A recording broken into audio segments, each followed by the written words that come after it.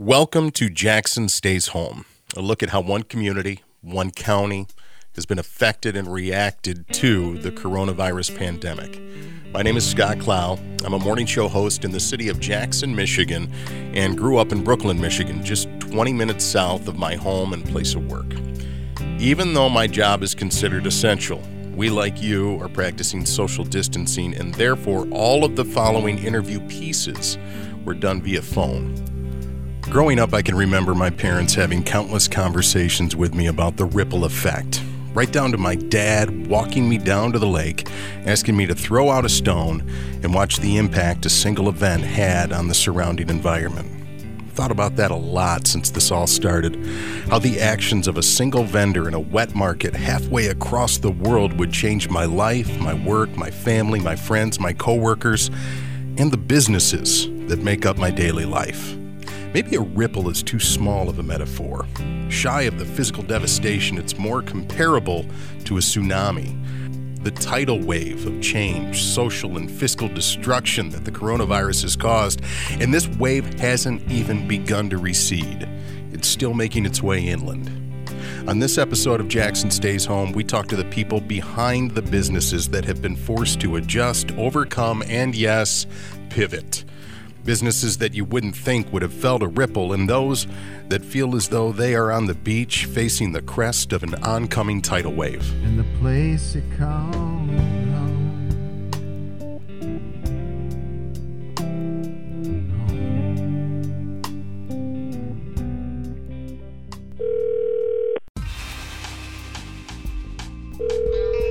Most clients are saying, hey, I've had to shut my business down, or I've had to furlough employees, or, I have less revenue coming in than I would have. Almost like school, I got sent home my first day of class. I got sent home my first day of work. We kind of have to just, play it by ear and do whatever we have to stay afloat, as small businesses.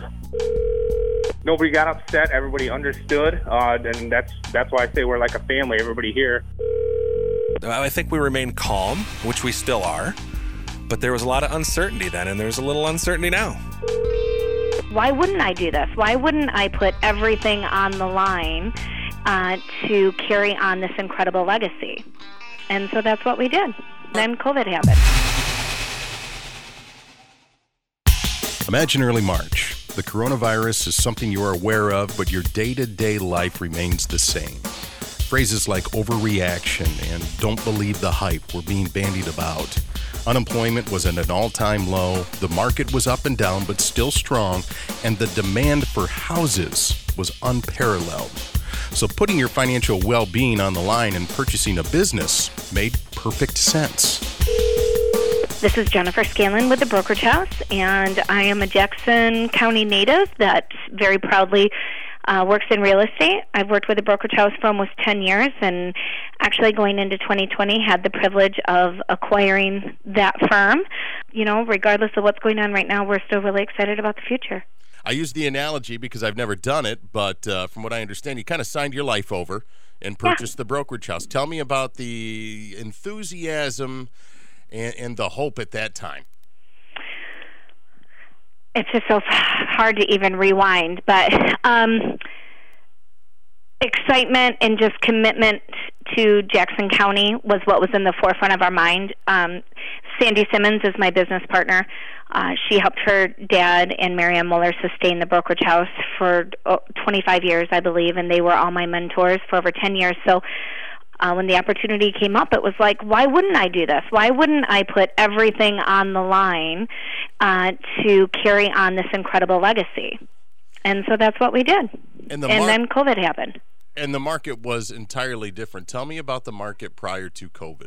We were definitely riding a high. We were riding a high of fantastic interest rates and rising home prices as inventory was very low. It was well prepared and well priced. It didn't last 24 to 48 hours on the market. Then with all that momentum, with it being a seller's market, you were basically trying to find homes to sell. we were doing campaigns where I'm spending thousands of dollars to send out postcards in certain neighborhoods where I had people looking for homes. Basically, I was begging people that if they even had the thought about selling, to take advantage of the strong market, the strong number of qualified buyers that were hungry for a house in their area. And it was paying off. We were getting a lot of response from it, but we were having to be very clever on how we hunted for homes for our buyers. Sitting down and talking with your husband and your family about purchasing a brokerage, that I'm a pretty emotional person, so emotion always weighs very heavily on what we're moving forward in doing. And my biggest concern is, what if I blow it? What if I disappoint my family? What if I, hurt us financially?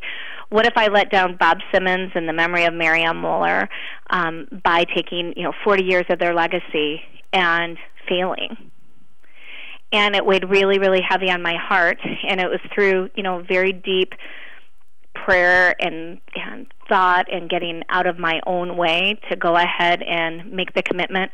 And you went after it. You secured it. You signed over the paperwork. When was that? Well, we officially started doing business in our new location February 1st of 2020. We had our official grand opening with wonderful support from the community on March 12th, and on March 13th, the whole world changed.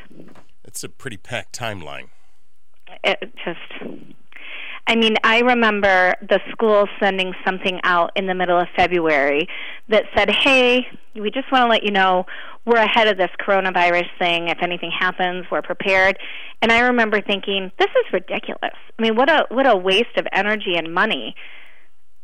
This is never going to be an issue. They're never going to cancel schools. They're never going to close businesses. And, in a matter of weeks, all of that happened and then some. It was much more dramatic and tragic and devastating than I could have ever imagined, and obviously anything we could have ever prepared for. Shockingly, when the orders came down in the financial piece, like banks were allowed to keep working and all the people that helped support their efforts were able to keep working. So I just assumed that real estate would fall under that umbrella. In every other state in the country it has. But here it does not. Where were you when you heard that realty wouldn't? What went through your mind? I was in my office looking at the beautiful clock tower at the corner of Michigan and South Jackson and the beautiful mural on William Deary's office right across from us, thinking, oh my God, what have I done? Buying a business in the middle of probably, the biggest crisis that we will know for several generations past, several generations to come. And then I just had this sense of calm and thought, I built my business in the middle of a recession, and my job right now is not about sales, it's about service.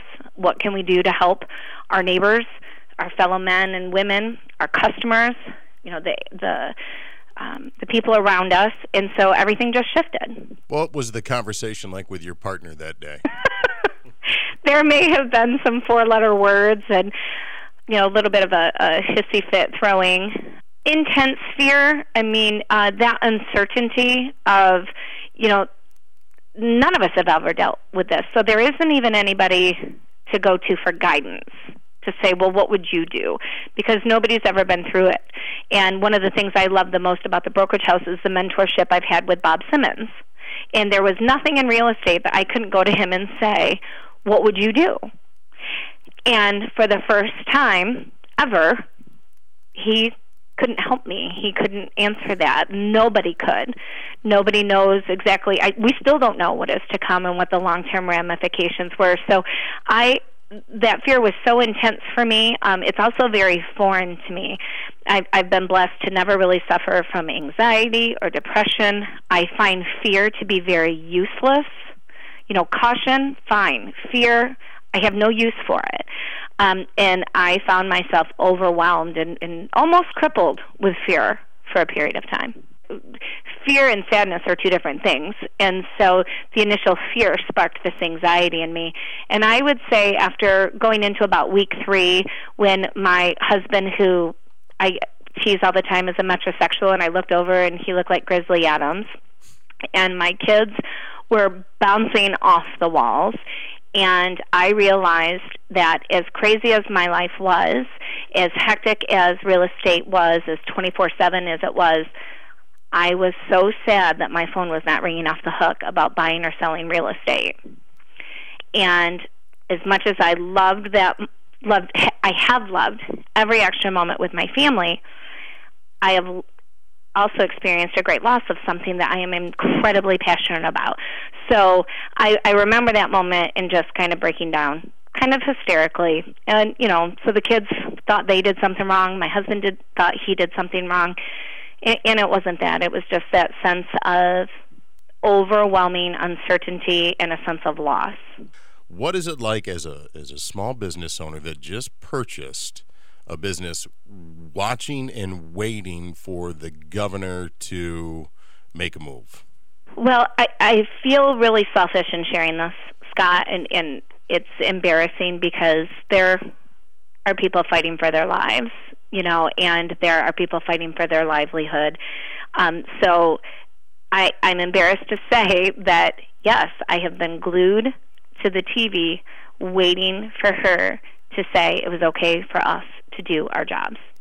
And we don't have to have a lot of direct contact anyway. I commend all of our leaders. I can't imagine what it's like to be in their position. Same thing. They don't have anybody to turn to ask their advice because nobody's ever been through this.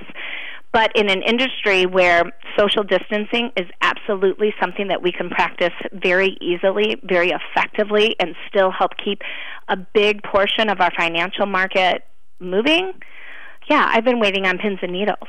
But when the governor made her announcement this week, we were not included under any of it. And it was devastating. How long can you financially stay where you're at and maintain ownership? Well, it's a really tough question, and I guess I don't know the answer to that because I'm not going to go down without a fight. If we have to continue making additional sacrifices, we will. The bottom line is we have not been able to write our book of business for over 4 weeks. So that means that through the month of May and the month of June, we will have zero revenue source. And that's assuming that we're allowed to start doing business at some point in the next 2 to 3 weeks. Otherwise, it could be August before we see any revenue. And just like every other company, we aren't necessarily prepared. It's one thing to have a light month. We're going to have zero revenue to some extent. It's very hard to think about that going on for months and months. So I'm not sure. We are working with County National Bank. They've been amazing with us so far. We've been able to pay all of our bills, which is great. Knowing what you know now, sitting at County National Bank and signing the paperwork in order to purchase the brokerage house, would you do it? Yes. In a heartbeat. I might have made the terms a little different. But overall, what Sandy Simmons and I have done was invested in 40 years of goodwill that was created by the brokerage house. And there aren't very many entities here, period, that can say the same thing. And even though I'm getting older, I still feel very young at heart. I have a lot of energy and excitement and innovative ideas. And I'll tell you what, I was born to sell real estate. If there is someone who was born or destined to be a part of a profession, it's the next guest. Full disclosure, he signs my paychecks. Jamie McKibben, owner-operator, McKibben Media Group.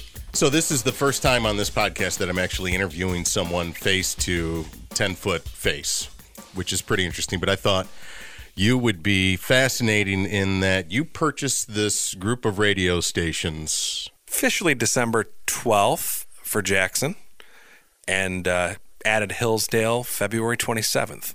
For the last 25 years, actually. I was the general manager of the radio station as well, remember? Here in Jackson anyways. So things have been fantastic. And December was a great month. Of course it should be, because it's Christmas time and everybody wants to advertise for Christmas. January was phenomenal. We had some great events in January. February, our chili cook-off, maybe the best chili cook-off we've ever had. March was good, even though we started about Friday the 13th hearing the rumblings of what was happening, and then schools started to close and businesses started to follow suit. And let's go back to March 13th. It was Friday the 13th when schools closed. Tell me about the conversation that you had with your business partner that evening. I think there was a lot of uncertainty that evening. My business partner is my wife. My wife's a teacher at Western schools, so there was confusion on what was going to happen with her job. So there was a lot of uncertainty. That conversation was, I think we remained calm, which we still are, but there was a lot of uncertainty then, and there's a little uncertainty now. At what time did you get together with your leadership and say, okay, we are having these people stay home, and they're going to work from home, and these are the people we need you to come in?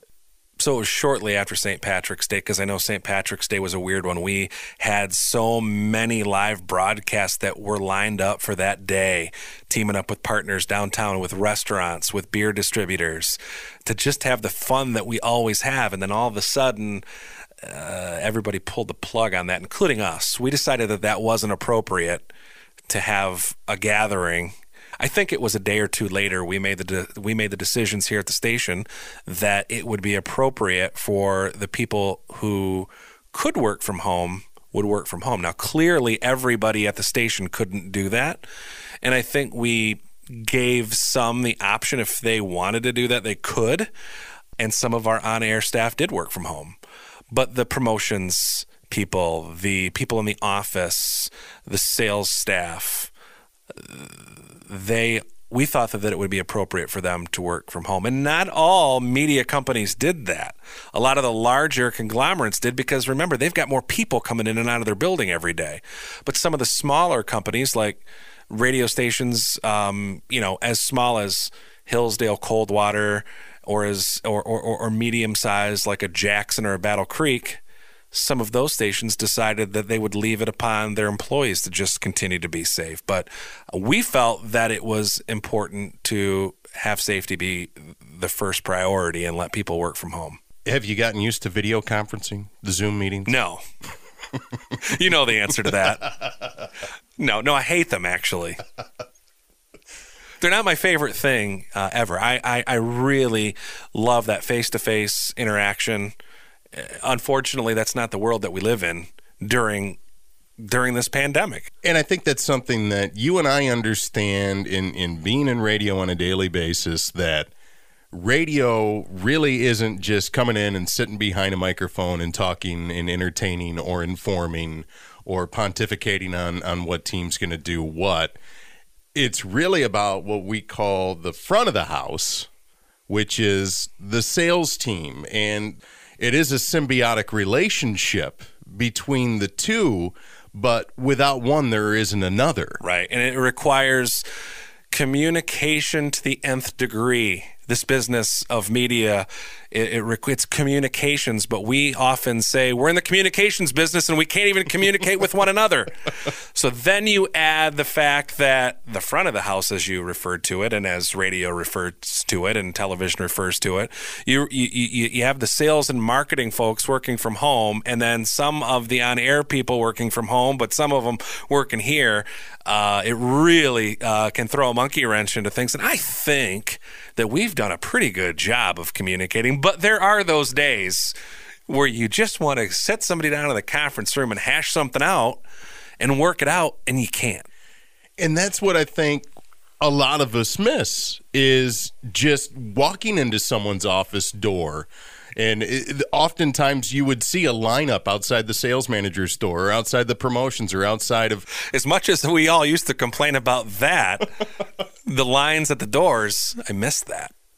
I miss the fact that people need something. I miss the fact that there's a line at my door so that I can help them with something face-to-face. we as an industry are sitting on the edge of our seats every time the governor has an address, so that we can then in turn both react on the air and off the air. I think that the community is sitting on the edges of their chairs listening to the governor speak on our radio stations too. Friday the 24th of April, when Governor Whitmer spoke at 11 o'clock and then slowly said, we're going to open a few things back up if you're careful. Landscapers can go back to work. You can now boat. There's certain things that you can do. And the phone started ringing because businesses in the area said, okay, it's time for me. It's time for me to let people know what I can and can't do. We're going to be reopening. We want people to know what's going on. Then it got busy again. I think you're fortunate, and you've said it to me, that you have two people that you've been able to turn to. Absolutely. I work for Bruce and Sue Goldson, who were tremendous owners of radio stations in Adrian and Hillsdale and Jackson for 27 years. And of that 27 years, I worked for them the majority of that time. My relationship clearly was different with them when they worked here. I was their right-hand guy. There were times that we butted heads because I think that's healthy. I had ideas. They had ideas. We had a tremendous relationship when I worked with them, but it's even better now. How so? They don't have to help me, but they have. We talk every day. We talk about something that we can do to make it better, or to tighten it up, or to just make it a better machine while this is going on. We talk every day about something, and we both, all three of us, Bruce, Sue, and myself, we bring ideas to the table. And a lot of my ideas come from my wife, too, when we're sitting at home in the evening. And then I bring them to work, and then we all discuss them.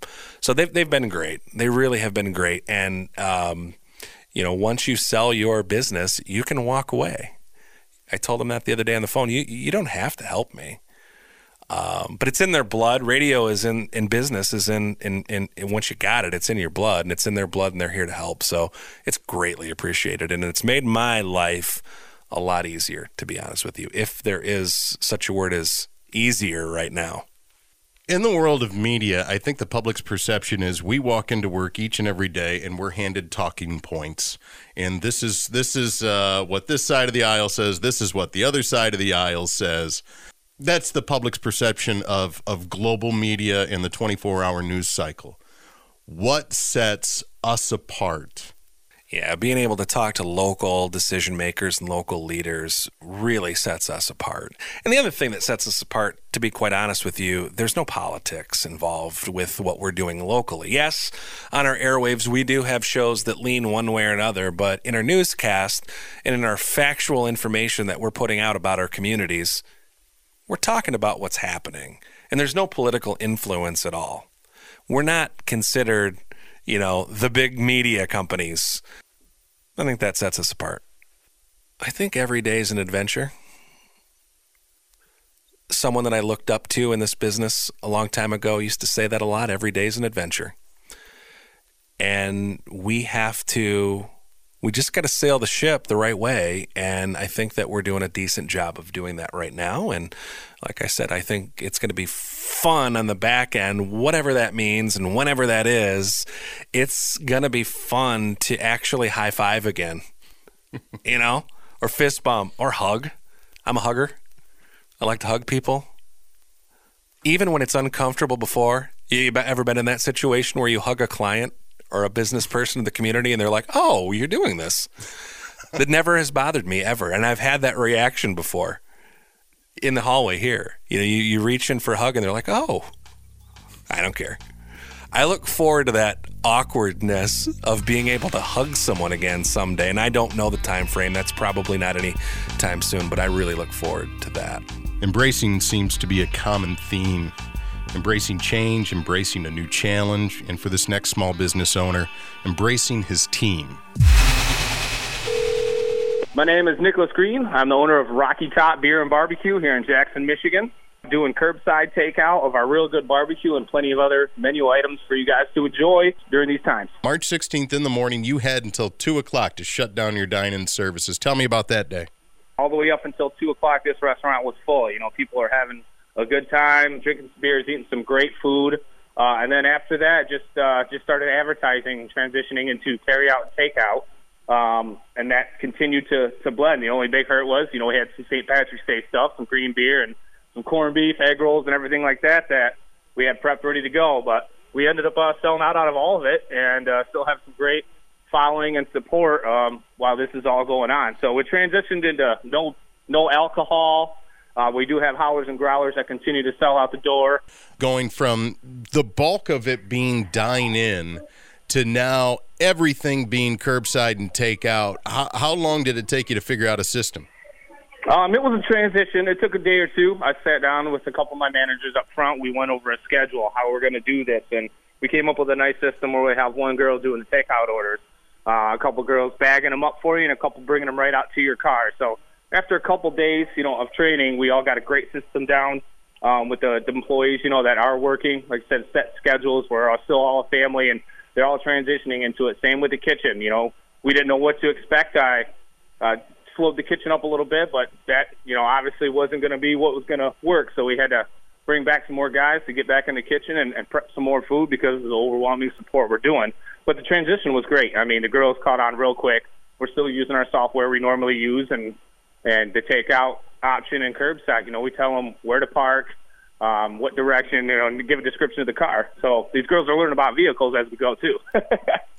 So then you've alluded to it a few times here, Nick. You've talked about the family environment and how you're all very close there and you embrace your staff each and every day. I imagine there were some difficult conversations that happened.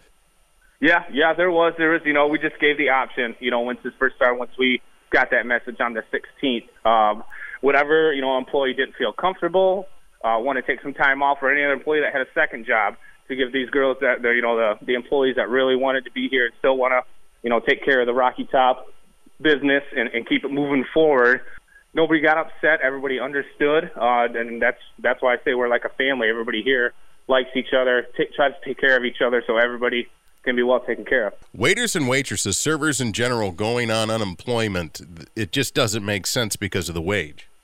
That's correct. I mean, I know they had that little extra stimulus where you get like an extra $600, but, you know, down the road, I mean, the girls are making still pretty good tips here, getting taken care of.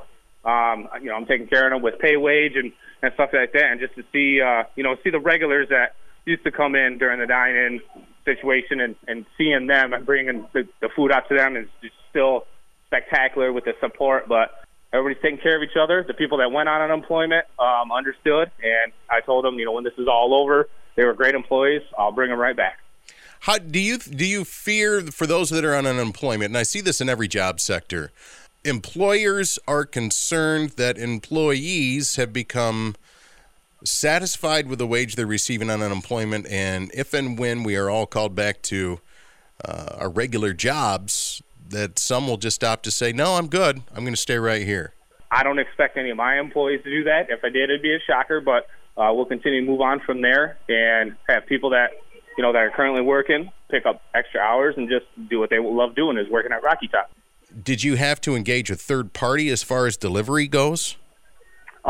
We did. We ended up going with DoorDash. We're giving it a first try. We've never done it before, and it shot off right away. I mean, I've used it myself in the past. I think it's a great idea. They're doing a great promotion right now during these times, and we're trying it right now. We don't do it on Thursday, unfortunately, because that's our wing day. We're already pushing 4,000 to 5,000 wings out the door on Thursday still.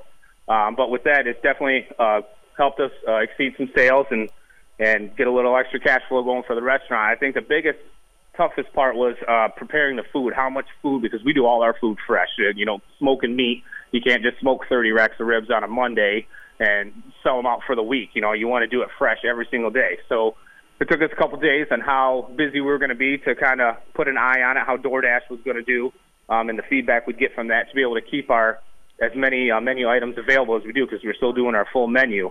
So there'd be a day we ran out of our barbecue burnt ends. It was just more popular than one day. We'd prep it fresh the next day.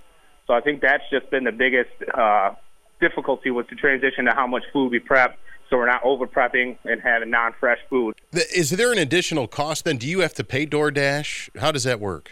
right now, DoorDash is waiving all fees.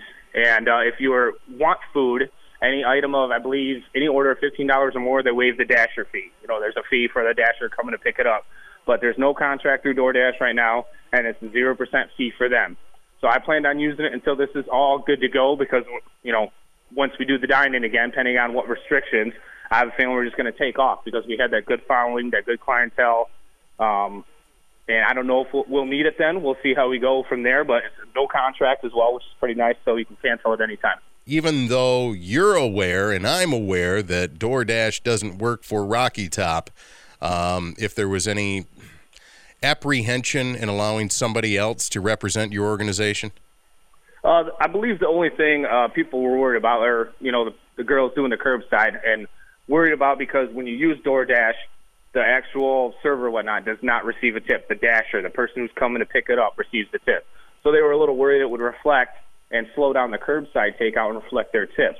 But as we have noticed in the past few weeks, that hasn't stopped at all. We're actually still doing a little more curbside than we are DoorDash. I mean, we're still getting that great following. And it's on the DoorDasher's opinion, too. When we had a DoorDasher get tipped $20, they gave 10 of it for the servers to split up. So it's all on that end. And once it started, they were a little nervous, but now in the past couple of weeks, they're still making great money here at Rocky Top. What is it then that you're anticipating? I imagine you've been watching all those TVs there in Rocky Top, watching the governor's address, just waiting. Do you think we're ready to be back into a dining room situation? I don't know if, it's still, numbers are still out there, obviously, and there's still plenty more tests to be done. I like how we're plateauing. I think if she opens up, does open up the restaurant industry, it'll be kind of like, with some exceptions, like she did with the golf courses and out there boating and everything. If they could do something for maybe half capacity or anything, make sure your tables are 6 feet apart. Right now, our max capacity is 150. So if we brought that down to 75, I did a floor chart already to prepare for it and which tables we can use and stuff like that to practice and, definitely use the social distancing. If you're doing half the dining room, it's got to have a tremendous impact on your business plan. Yeah, absolutely, because that opens back up. Michigan Lottery, we did a lot of Keno sales here as well as our bar. Like I said, we do howlers and growlers, but obviously we're not going through as much beer. We're still pushing out some, but be open all of that, the TVs, the sports and stuff, and just get that environment back and rolling. We'll still probably offer the curbside. Like I said, we'll probably DoorDash once or twice just to get the feel of it because we don't know. I have a good feeling that we're going to get, slammed right away. I've been out and about, and I just still see a lot of people out there, getting their essentials and getting what they need. And, we have good food. Food is essential for people to eat. And I just have a feeling we'll get a great following. All the regulars will try to come back, and we'll go from there. I think it's going to be a great turnaround, but obviously we take the precautions of doing it. Do you think the restaurant business will ever be the same again? I think it's going to be bigger. I mean, especially, maybe not this year, but in the years to come, because I know people are missing it. I mean, I can see that with the curbside takeout and the DoorDash orders that we're getting. It's that environment of coming and seeing your regular people, your servers that that have been taking care of you for years and having conversations with them. And I think it'll be good, if not even better, if you did have a good following going into this pandemic we had. But we had a great local following. It took a while to get this place established and get known for good service, good food, and good family fun. So I think when it does boil over, I think we'll still be doing good. I know it's tough times right now, but thinking my employees, obviously I wouldn't be here without them. Like I said, family. That's how I feel about them. The feeling of family is palpable when you walk into Rocky Top. You can feel the pride and the kinship that Nick refers to. But how do you react to a global pandemic when your family name is also on the sign out front and photos of your parents, your grandparents, and even your great-grandparents adorn your lobby? My name is Dave Kraft. I'm with the Kraft Agency here in Jackson. And I've been part of the family business now 24 years, something like that. Before all of this happened, tell me what a typical day was like in the world of Kraft Insurance. I'm not sure there is anything typical, which is one of the great things about our business. We are in the business of reassuring people and protecting their assets, whether it be a business, a home, vehicles, what have you. From a health insurance provider standpoint, How has this changed the way that you're approaching things currently? We're coming at things from a different perspective. We are really spending a large majority of our time fielding questions about how things are covered. Are they covered? What will it cost? How will this impact my business in terms of health insurance? As you're probably aware, I think all of the leading health insurance carriers have agreed that co-pays and things of that nature are going to be waived for COVID testing. They're trying to do what they can to make sure everyone gets the care that they need at a reasonable price. From a health insurance perspective, specifically. From a business perspective, most clients are saying, hey, I've had to shut my business down, or I've had to furlough employees, or I have less revenue coming in than I would have. How does my insurance respond to that? And unfortunately, the short answer to that question is that it doesn't, because a loss of business income that a business may experience as a result of this shutdown is not something that was ever contemplated under the traditional insurance policies as they're written in America or really anywhere in the world today. And in order for that business income coverage to kick in, which most businesses have, they have to have a covered property loss that triggers it, like a fire, a tornado, theft, something that prevents you from doing business. Then your insurance policies would pay to replace or repair your damage, but also would replace the income that you would have had you been up and running. But since there isn't any property damage, that business income coverage is not, in fact, kicking in. And that's not something that, any insurance agent really predicted or could have done something different. That's simply the way coverage works today. Now, what my crystal ball will say is that in the future, insurance carriers are going to be offering some type of pandemic coverage if your business is closed as a result of something like this. And it may be an additional coverage that you can opt into or opt out of. It may result in something along the lines of post 9/11 when Congress enacted the Terrorism Risk Insurance Act. And as a result of that, all insurance policies, all commercial insurance policies today come with a terrorism endorsement that you can opt out of, and you can save a little bit of premium saying, in the hopefully unlikely event that my business is damaged or closed as a result of a terrorist act, then, you could get coverage for the damage and or the loss of income. So when people locally think from Jackson think about the Craft Insurance Agency, they think business, health, life, they think vehicle, they think home. That's what they think about. But on a national level, the Craft Insurance Agency has a pretty global footprint. And let me read off some of the specialty insurance programs that you guys do, and I'm going to list these in an order that has been affected, at least what I think you might have been affected by the pandemic. You tell me yes or no. Marine and boat dealers. Absolutely. People, especially in Michigan, people are clamoring to get back on the water, and being outside and in the elements, I think, is healthy for everybody, no matter what and no matter when. But will people have a pent-up demand to go boating? I suspect that they will. I certainly hope that they will. But those businesses were truly shut down for what was probably their typical busy buying season. There's one that you insure on a national basis. Another one, salon, spa, beauty, and tanning salons. Yeah, that's a tough one. Those guys all obviously have been shut down, and I'm not sure when they'll be back up and running, but that's going to be a really hard-hit industry, and you really feel for all the workers and business owners in that particular field. And then I know it's going to be hard to get back. The food industry, you actually insure the kitchens themselves on a national basis. Yep, that's true. And, a lot of these restaurants have pivoted so quickly and so well that to just doing takeout or delivery, and it's certainly helping to stem the tide, but it's not like it was, back when they were fully operational. They might be supplementing their lost income by the takeout orders.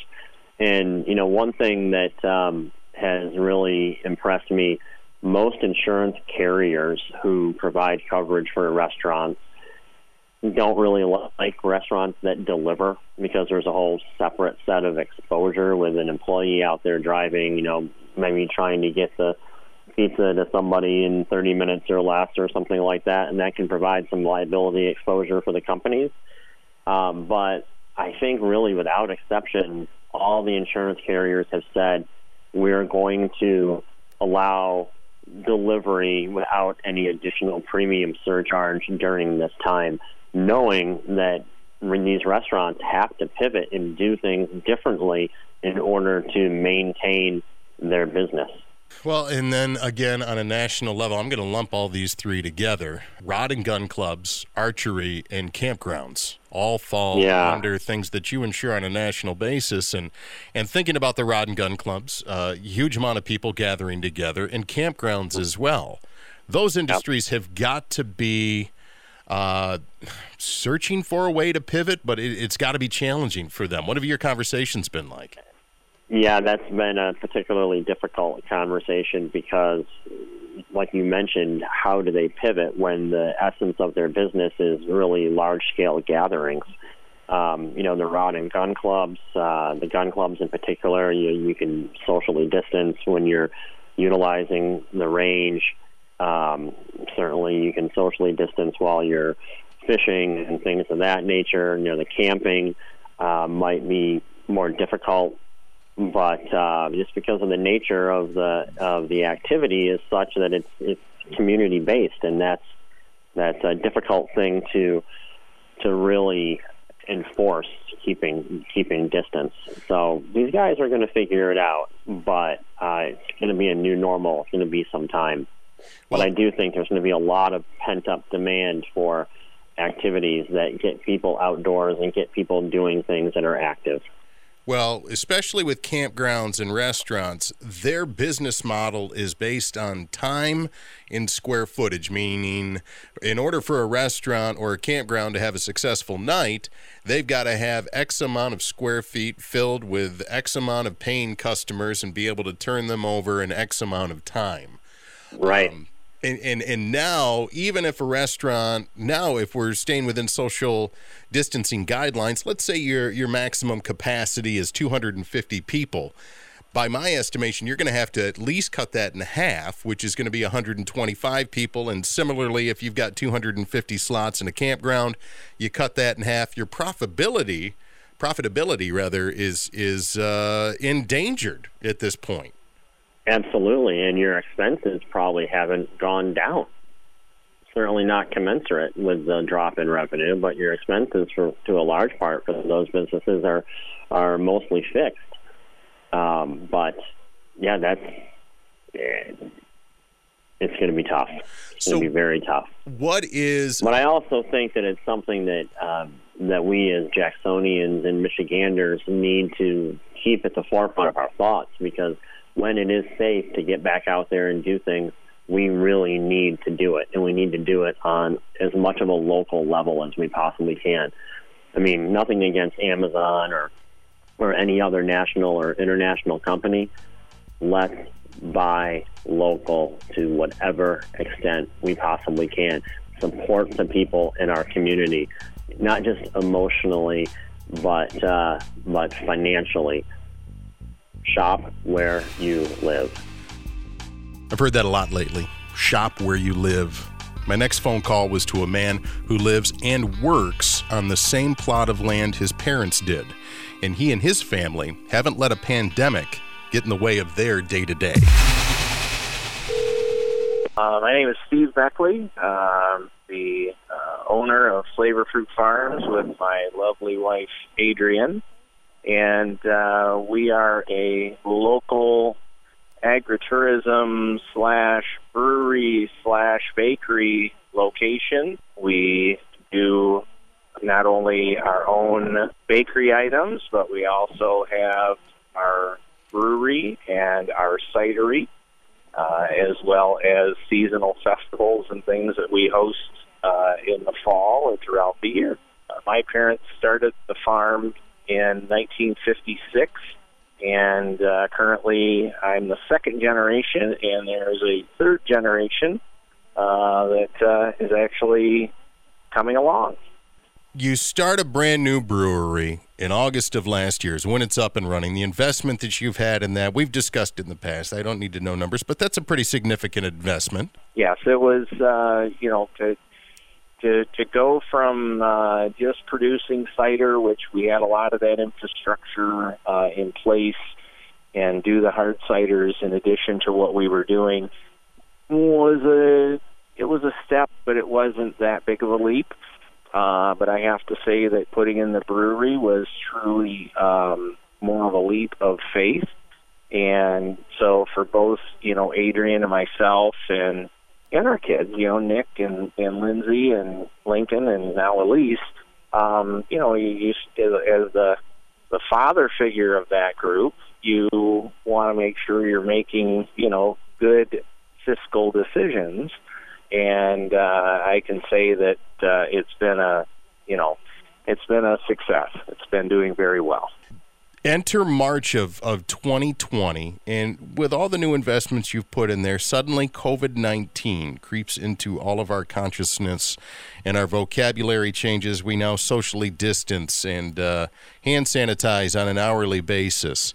When that initially happened, what was going through your mind, Steve, as the owner of a small business? Well, foremost in our minds was our staff's safety, the confidence and safety of our customers and of our family.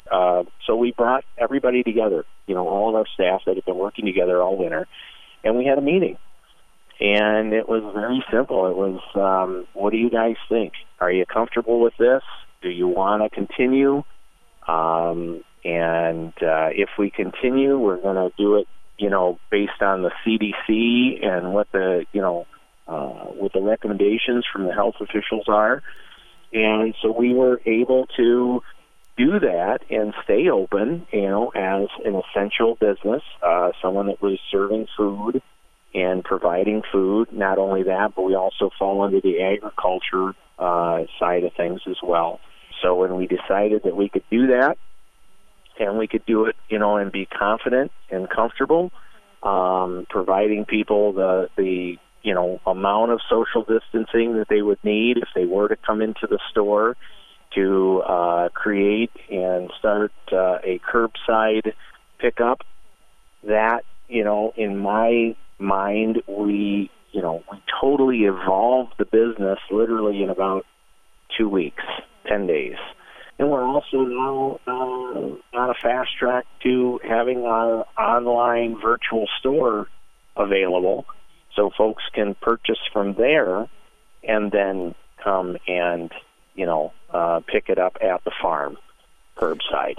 So certainly, a lot of very quick schooling was taking place at the onset of this.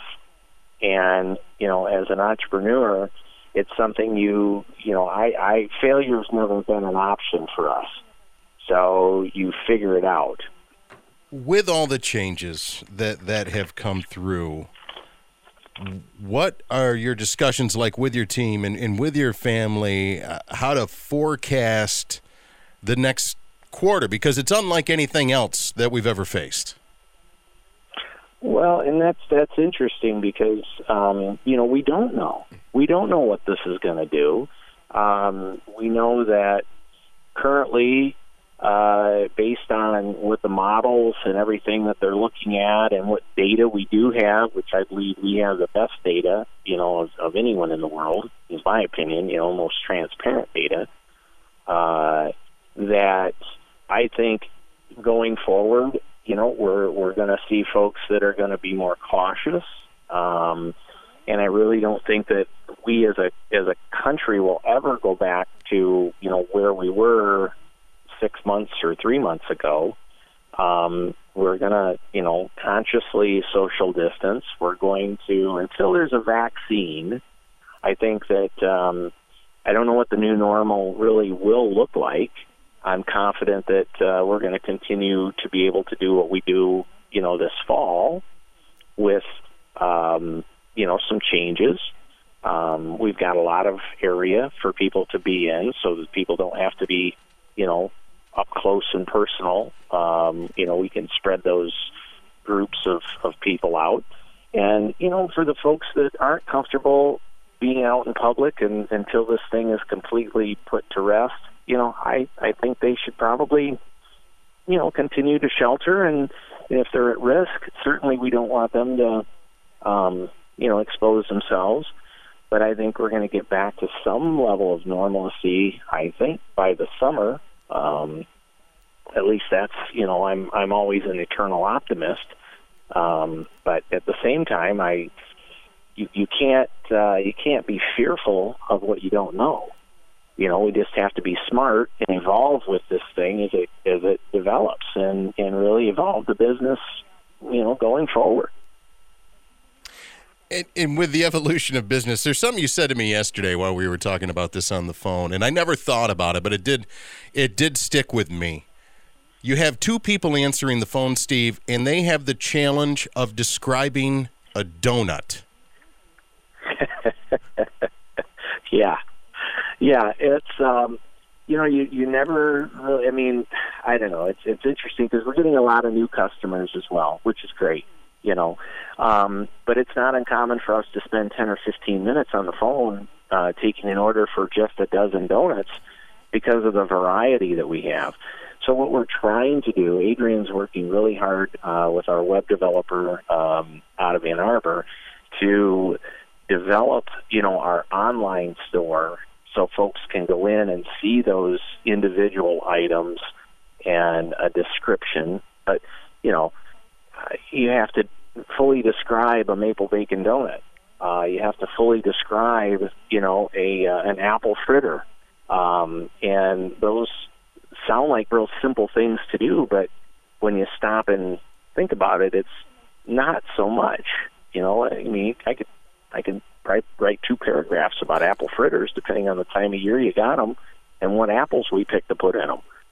So, you know, it just comes down to really creating a taste or a sense of normal for people right now is a big deal for us. We just want to create a little normal.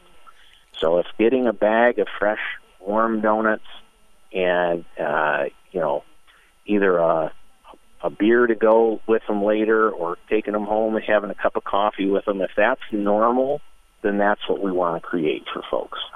Can you describe an apple fritter for me, Steve? Oh, boy. You know, it is a delicious yeast-raised donut that has, right now, actually 2 different varieties of apples. We have Honeycrisp and Macintosh that are being made into those, and just the right amount of cinnamon and sugar, and all of that dough is incorporated together in kind of a haphazard way, if you will, but they're chopped together and then fried to perfection, and then it's got a vanilla bean glaze over the top that just, you know, nothing like it. As you're forecasting the fall festival, you talked about adapting your fall festivals, which really are a fall tradition. It's something that the family, hey, we haven't been out to Meckley's Flavor Fruit Farm. We gotta go. We gotta go grab ourselves a pumpkin. We gotta go take a hayride. We gotta hop in the bounce house. If all of this stays the same and we're vaccineless, then what are you going to have to change? It really comes down to making sure that your customer, you know, is going to feel safe and comfortable, you know, coming in and shopping in your location. So again, it'll have to be, you know, cleanliness is going to be key. You know, staff and how your staff addresses your customers and different things like that. All those different things are going to come into play.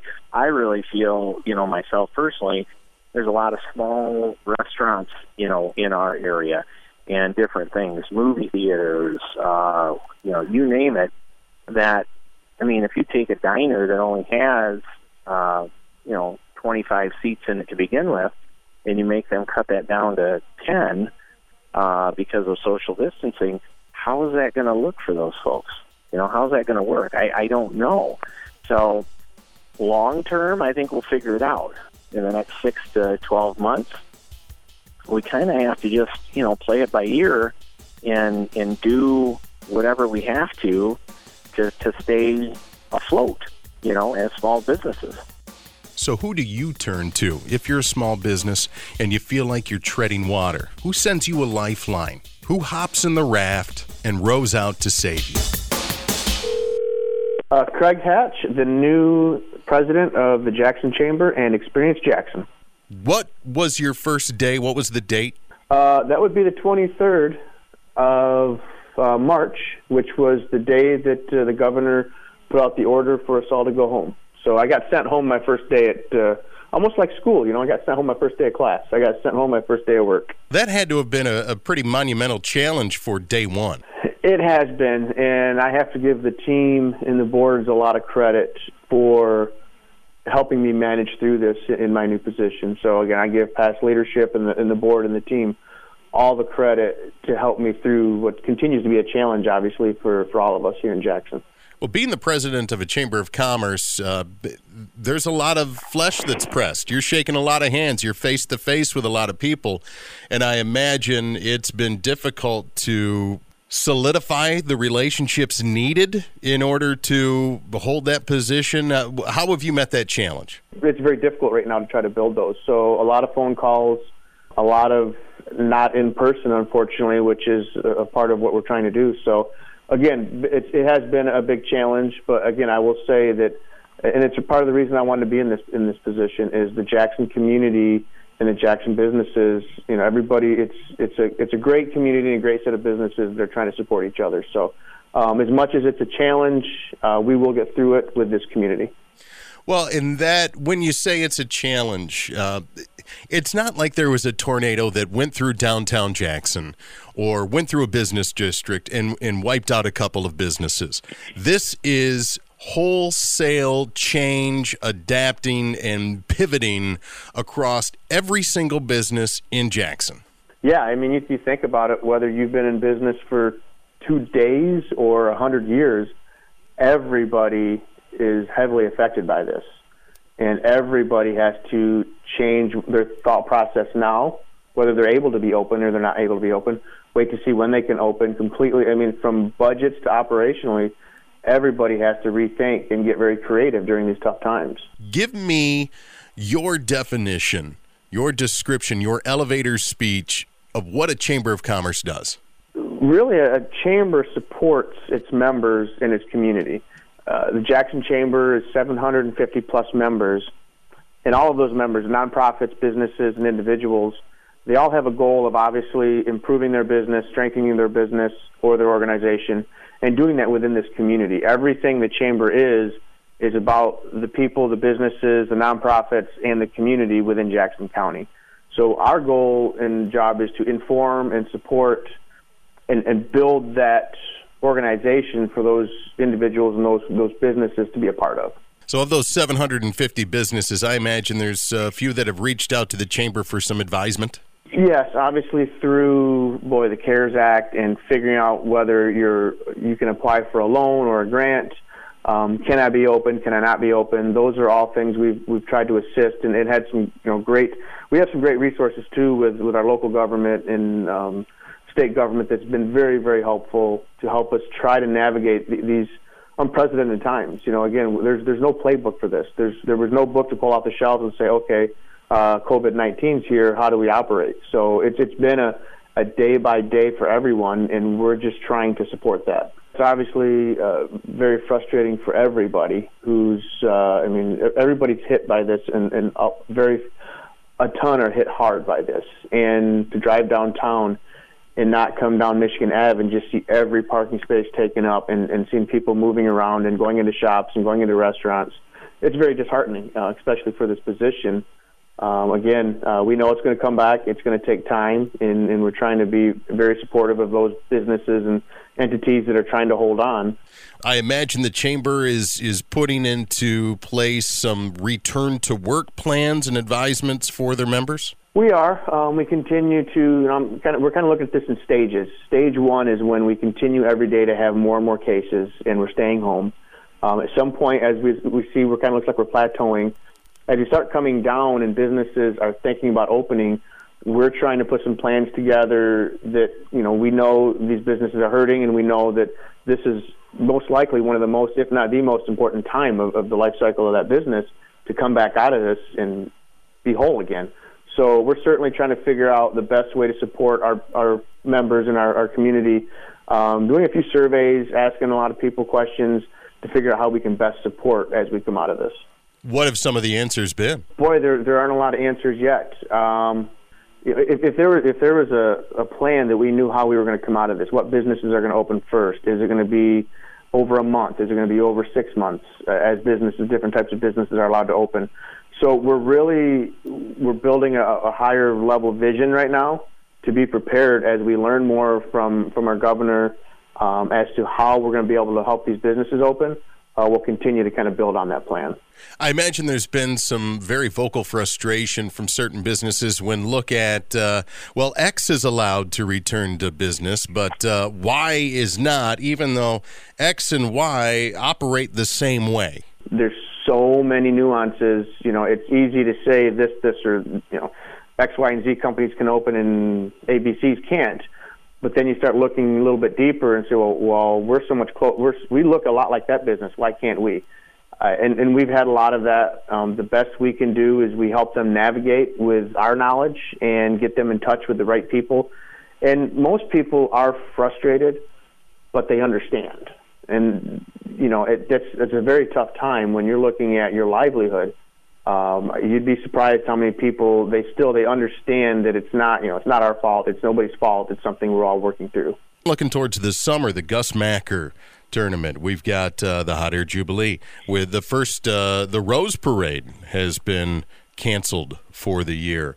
We're looking at the Carp Carnival, which is a huge part of the Experience Jackson experience being canceled.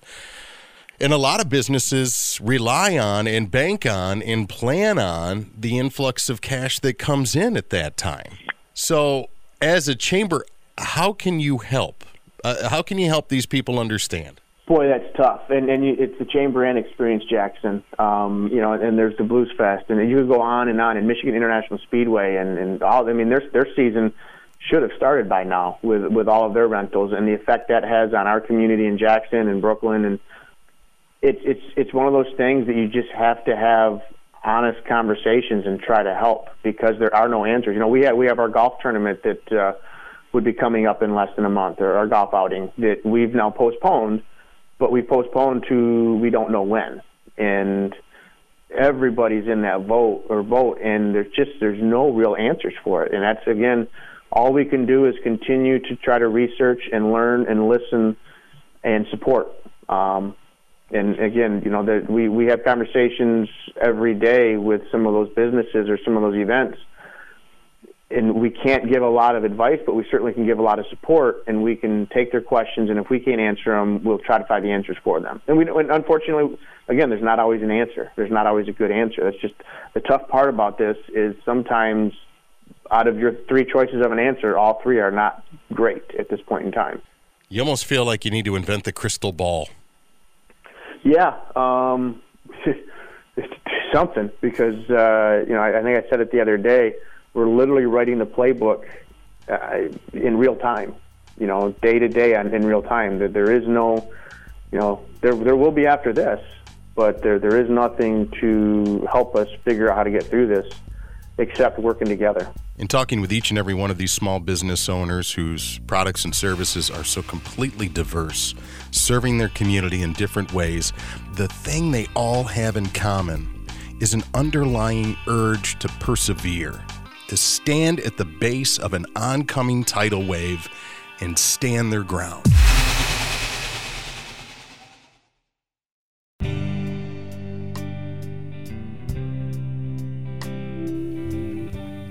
Special thanks to Kevin Nichols, blues god and great friend, for the Jackson Stays Home theme song. Thanks to this week's guest, Jennifer Scanlon of the Brokerage House, Jamie McKibben, owner of McKibben Media Group and signer of my check, Nick Green of Rocky Top Beer and Barbecue, Dave Kraft of the Kraft Insurance Agency, Steve Meckley of Meckley's Flavor Fruit Farms and describer of donuts, as well as Craig Hatch, who, to date, has yet to invent the crystal ball, but he's working on it. This is Jackson Stays Home, a production of McKibben Media Group and WKHM News. In the place it comes.